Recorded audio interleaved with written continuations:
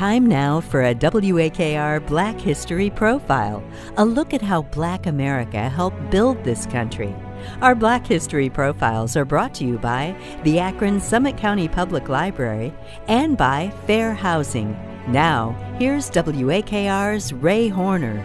Frederick Douglass was born enslaved in 1818 at the age of 8. His owners sent him to Maryland to learn to read and write, and at the age of 20, he disguised himself as a sailor and escaped to New York, which was a free state. Now, while living in the North, he spoke to abolitionists about his life as a slave.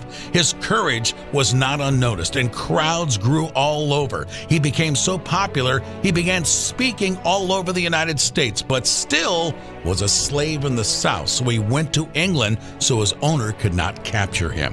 In 1847, his friends raised enough money to buy his freedom, and he returned to the United States. Douglass continued to give powerful speeches urging the end of slavery until he died in 1885. You've been listening to WAKR's Black History Profiles as we celebrate Black history together.